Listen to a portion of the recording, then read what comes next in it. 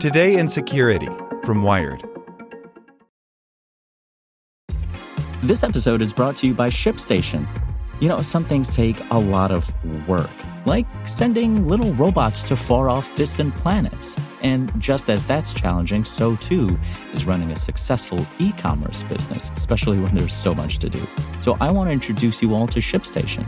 Now, I love using ShipStation because of its easy-to-use dashboard, which makes managing orders and printing labels a breeze and super smooth. Oh, and the customer service is just out of this world. It's exactly what you need to help grow your business. Sign up for your free 60-day trial at shipstation.com/technews. That's shipstation.com/technews. This podcast is sponsored by Cloud Optimizer. As a business owner or IT manager, are your cloud investment costs going up and you don't know why? It's time for Cloud Optimizer. As you migrate your business to the cloud, what you're spending and why you're spending it can get a little hazy. But Cloud Optimizer clears up the mystery and puts the cloud to work for you. Cloud Optimizer starts by analyzing usage patterns, right-sizing resources, leveraging discounts you may not be aware of, implementing automation, and much more. And by reducing unnecessary expenses and maximizing performance, Cloud Optimizer guarantees you a savings of 5 times what you spend for their service. As you utilize cloud-based services more and more, you don't have to lose sight or control of your spend. You can stay agile, streamline your costs, and optimize your performance, plus save significant money with Cloud Optimizer. Make the cloud work for you with Cloud Optimizer. Get a free assessment and find out how much you can save by going to cloudoptimizer.com. Go to cloudoptimizer.com for your free assessment. That's cloudoptimizer.com. Welcome to the spoken edition of Wired. Life-changing places. Brought to you by Lufthansa. Discover amazing stories and find your life-changing destination at lifechangingplaces.com. The Brave browser extends its payouts to iOS. Nearly 4 years after Brave proposed paying users to surf the web, that vision is finally coming to the iPhone. By Clint Finley. In 2016, Brendan Eich, the controversial creator of the JavaScript programming language and co-founder and former CTO of Mozilla, announced the launch of a new browser called Brave. The pitch was simple but ambitious.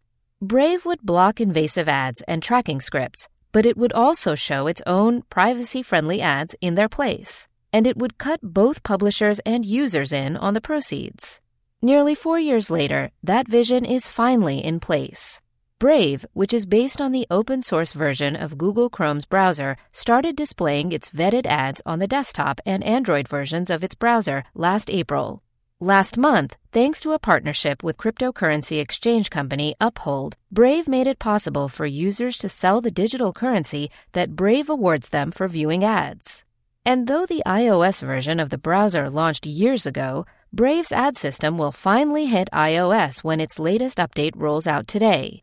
With that final piece of the puzzle in place, the company is now officially announcing the 1.0 release of the browser, signaling that it's ready not just for early adopters, but the general public as well. For the iOS app, Brave is a forked version of the iOS version of Firefox, and like all iOS apps, it is built on Apple's WebKit browser. Otherwise, though, the process of getting paid closely resembles that on other platforms. You'll need to opt into Brave's advertising platform and, if you want to exchange your tokens for US dollars, sign up for an account with Uphold, which will require a copy of your photo ID. Brave now boasts 8.7 million active users, according to Brave Chief Product Officer David Temkin, a number that's growing by about 10% each month. Rather than replacing display ads, as it had originally planned, Brave instead occasionally pushes ads to those users in the form of desktop or mobile notifications. Although its ad program is relatively new, Temkin estimates that an average Brave user could make about $5 worth of its basic attention tokens each month. Meanwhile, though the newspaper industry was initially apprehensive about Brave's plan, the company has signed up some big-name publishers, including NPR, Wikipedia, and The Washington Post, to its revenue-sharing program. Temkin says Brave has paid out $4.5 million worth of BAT, which was selling for about 24 cents per token on Tuesday, according to the website CoinMarketCap, to content creators so far. That's significant progress towards Brave's goal of flipping the online advertising model on its head. Traditionally, advertisers paid publishers or ad networks to place ads on websites.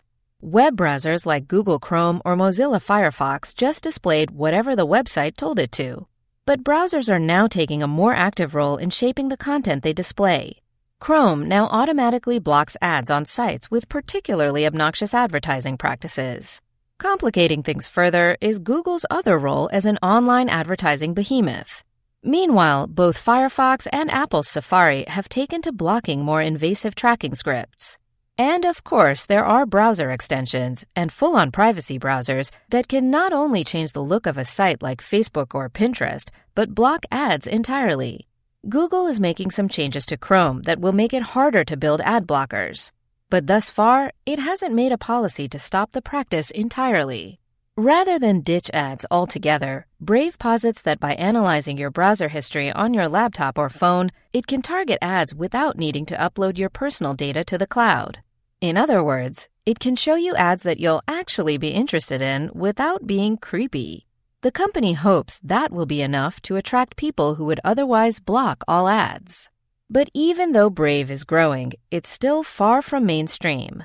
Google Chrome is still the most popular browser by a huge margin, according to StatCounter. Chrome has even slightly increased its market share this year from 61.6% at the beginning of 2019 to 64.9% last month. Apple's Safari, the second most popular browser, increased its market share from 15.1% to 16% in that same time. Most other browsers tracked by StatCounter have lost market share this year. StatCounter doesn't break out stats for Brave, but the other category represents only around 2% of the market. Brave will also face the same challenge the rest of the advertising ecosystem does. Facebook and Google dominate the digital advertising market. But Temkin says Brave will ramp up its marketing efforts now that the browser has reached the 1.0 milestone. I think we're pretty happy with the adoption, considering this is pre-release, Temkin says. After all, the key selling point for users, the ability to get paid for surfing the web, has only just become a reality. Introducing Wondersuite from Bluehost.com, the tool that makes WordPress wonderful for everyone. Website creation is hard, but now with Bluehost, you can answer a few simple questions about your business and goals, and the Wondersuite tools will automatically lay out your WordPress website or store in minutes. Seriously. From there, you can customize your design, pick your brand colors, and add blocks. No custom theme or coding required. You'll get content suggestions that you can keep or revise, and with Yoast SEO built in, we automatically help you get found in search engines. From step-by-step guidance to suggested plugins to an AI-powered help bot, our built-in tools make WordPress wonderful for everyone. Whether you're a beginner or a pro, you can join over 2 million Bluehost users. Go to bluehost.com/wondersuite. That's bluehost.com/wondersuite.